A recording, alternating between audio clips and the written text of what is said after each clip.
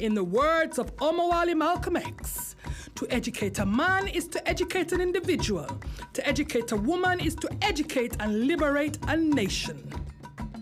In celebration of International Women's Day, African Queens, a 10-part series honoring our ancestors through their shared stories, empowering and educating through history.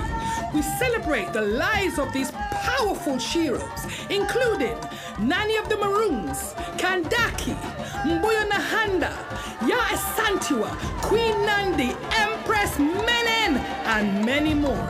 African Queens. Welcome to African Queens.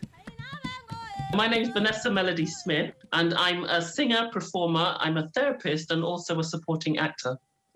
We are taught in life that we've got to be strong, especially as Black women. We've got to be strong, we've got to hold it together. And I admire that about us, but it's that vulnerability that I like to be able to express as well. So when I found out that Ya Asantewa was a farmer, a very skilled farmer, I thought she must have been very much in touch with nature. There must have been that gentle side to her, you know, caring for not just her children, but also plants. And that kind of appealed to me, and how she would actually use those skills as a farmer to be able to do the great and wonderful things she did as a strong Black African queen. Salute to Queen Ya Asantewa, 17th of October 1840 to 17th of October 1921. We thank her for her leadership and protection of the royal and divine throne of the Asante people. Ya Asantewa was born in 1840. We don't have the exact dates. And she died in 1921. As I said before, she was a farmer, she was a mother. She was also an intellect, a politician, a human rights activist, and the queen mother of the ruling king at the time, Nana Prempeh. She was elected queen mother for Nana Prempeh by her brother. He was the only sibling that she had, and he appointed her as the queen mother. So she fulfilled that role as an advisor for the king, and also with her political duties. She was very influential within the empire, the Ghanaian empire at the time. So what happened was that the king was taken into exile by the British and sent to the Seychelles, and the men from Ghana, they were troubled by this and fearful, and they became afraid and didn't want to stand up for the empire. And as Queen Mother, Nana Asantewa, she just stood in her role basically and said as Queen Mother, she was going to stand up. And if the men felt that they could not do the job of going to defend their territory and have their king brought back to Ghana, then she would take women basically into battle to defend their territory. 4 wars in 50 years. We, the Ashanti, have fought against the British and their allies, and we have been victorious. We have maintained our borders, resisted colonial rule, and preserved our culture. The invaders have returned yet again with grave naivety, with no comprehension the enormity of their demand. It would appear that psychological warfare is their weapon to overthrow us, to take ownership of that which is precious, sacred, revered. So basically that's what she was known for. And although she did not win the war, and this was very, I think, poignant point, she was able to maintain the golden stool. The golden stool represented the soul of the Ashanti kingdom. So the story of the golden stool is that there were certain territories within the Ashanti kingdom that came together as one, and a confederacy was formed by a man named Okomfo Okonye. And what happened was he wanted some divine intervention as to who should be chosen as the king, as this new formed empire. And so he performed a divination, a ritual. And what was said is that from the skies, there came this golden stool. And the golden stool then rested upon the lap of Osei Tutu. And that was a sign that he should become the king of the empire. So that was like a divine sign that was given. In 1701, Osei Tutu pronounced himself the Asantehene, which means the paramount king. His acceptance of the golden stool from the priest Okomfo Anokye meant that right from the start, this became synonymous with the Asante kingdom. The golden stool is so important to the Asante, they believe if it's ever captured or destroyed, then the Asante kingdom will disintegrate. So this stool now represents the whole of the Ashanti kingdom, and it's like the soul of the people, the past, the present, and the future. It's so revered that it sits upon its own stool. That's how important it is to the people of the Ashanti kingdom. So what happened was the British and their allies captured the king, the Ashanti king, and exiled him to the Seychelles.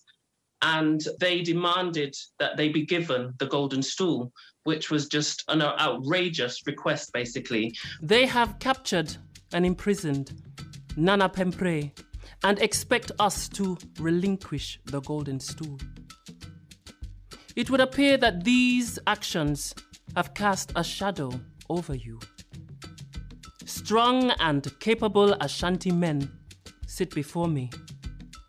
Do I sense defeat? Have you already surrendered that which embodies the soul of Ashanti? That which not even our own Ashantiinis would consider to sit upon? You will allow the white man to defile? Have you forgotten how we became a great kingdom? Ashanti means because of war. Now listen. 2 centuries ago, communities divided because of war were united harmoniously into one kingdom. Now I am elected Queen Mother and keeper of the golden stool. I may be 65 in years, but I am strong. The spirit of the ancestors flow with increased heat through my veins, and I am ready to carry out my duties. Now, if you, as men, choose not to gird your loins and take up your weapons, I will lead bold and courageous women into battle to defend the survival of our kingdom. And that's the story. So she arranged for the stool to be hidden in a forest, way down deep in a forest. And the battle did go ahead, the Ya Asantewa battle, or the Battle of the Golden Stool, as it's also known. And the Ashanti Kingdom, they did lose the war, but what is important is that the stool was never found by the British. It was never taken over. So many years later, it was found way down in the forest. Parts of it were stolen, you know, bits of the trinkets that were on the stool, and the men were sentenced to imprisonment for doing that. But the stool was retained, and the Ghanaians, they maintained their culture, basically, which was the big story that comes from that. Although they lost the war, they were able to maintain their culture to this day. We're at the University of Pennsylvania Museum of Archaeology and Anthropology talking about the Golden Stool. We're actually going to be looking at several different objects to make sense of this very important object that we don't have in a collection. It still exists in the Ashanti Nation in Ghana. When called upon to do something, there's no questions, there's no argument. You just step into the role. You use the skills and gifts that you have to be able to do that. And it doesn't matter if it's a man's role. It's not specific to gender. When something has to be done, something within you compels you to do it. And that's what kind of drew me to Ya Asantewa. She did what she needed to do when it was needed to be done. She was exiled in the end and died in the Seychelles. But I think 3 years after she died, her body was returned to Ghana and she was given a proper funeral.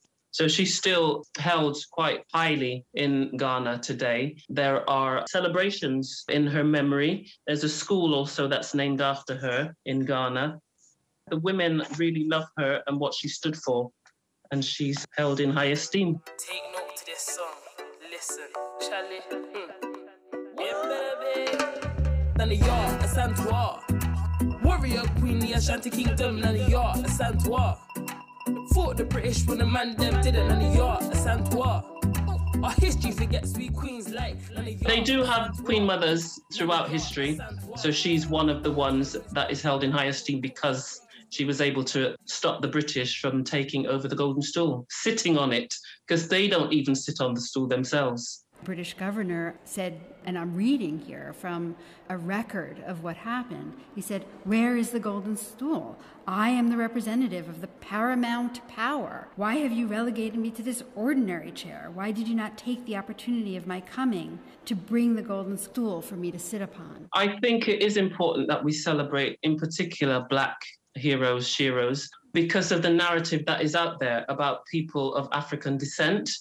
And I can say for myself personally, not being grown to know the good things that we have done as a people, it does have an impact on the way that you see yourself and how others see you in the world. So having this information being shared and seeing that the person looks like you, it just lifts that spirit, it builds self-esteem. There's that connection, and it allows you to see that you can be basically anything that you want to be in this world, regardless of what people think of you. What do you think we can do to make sure that these stories are more widely heard?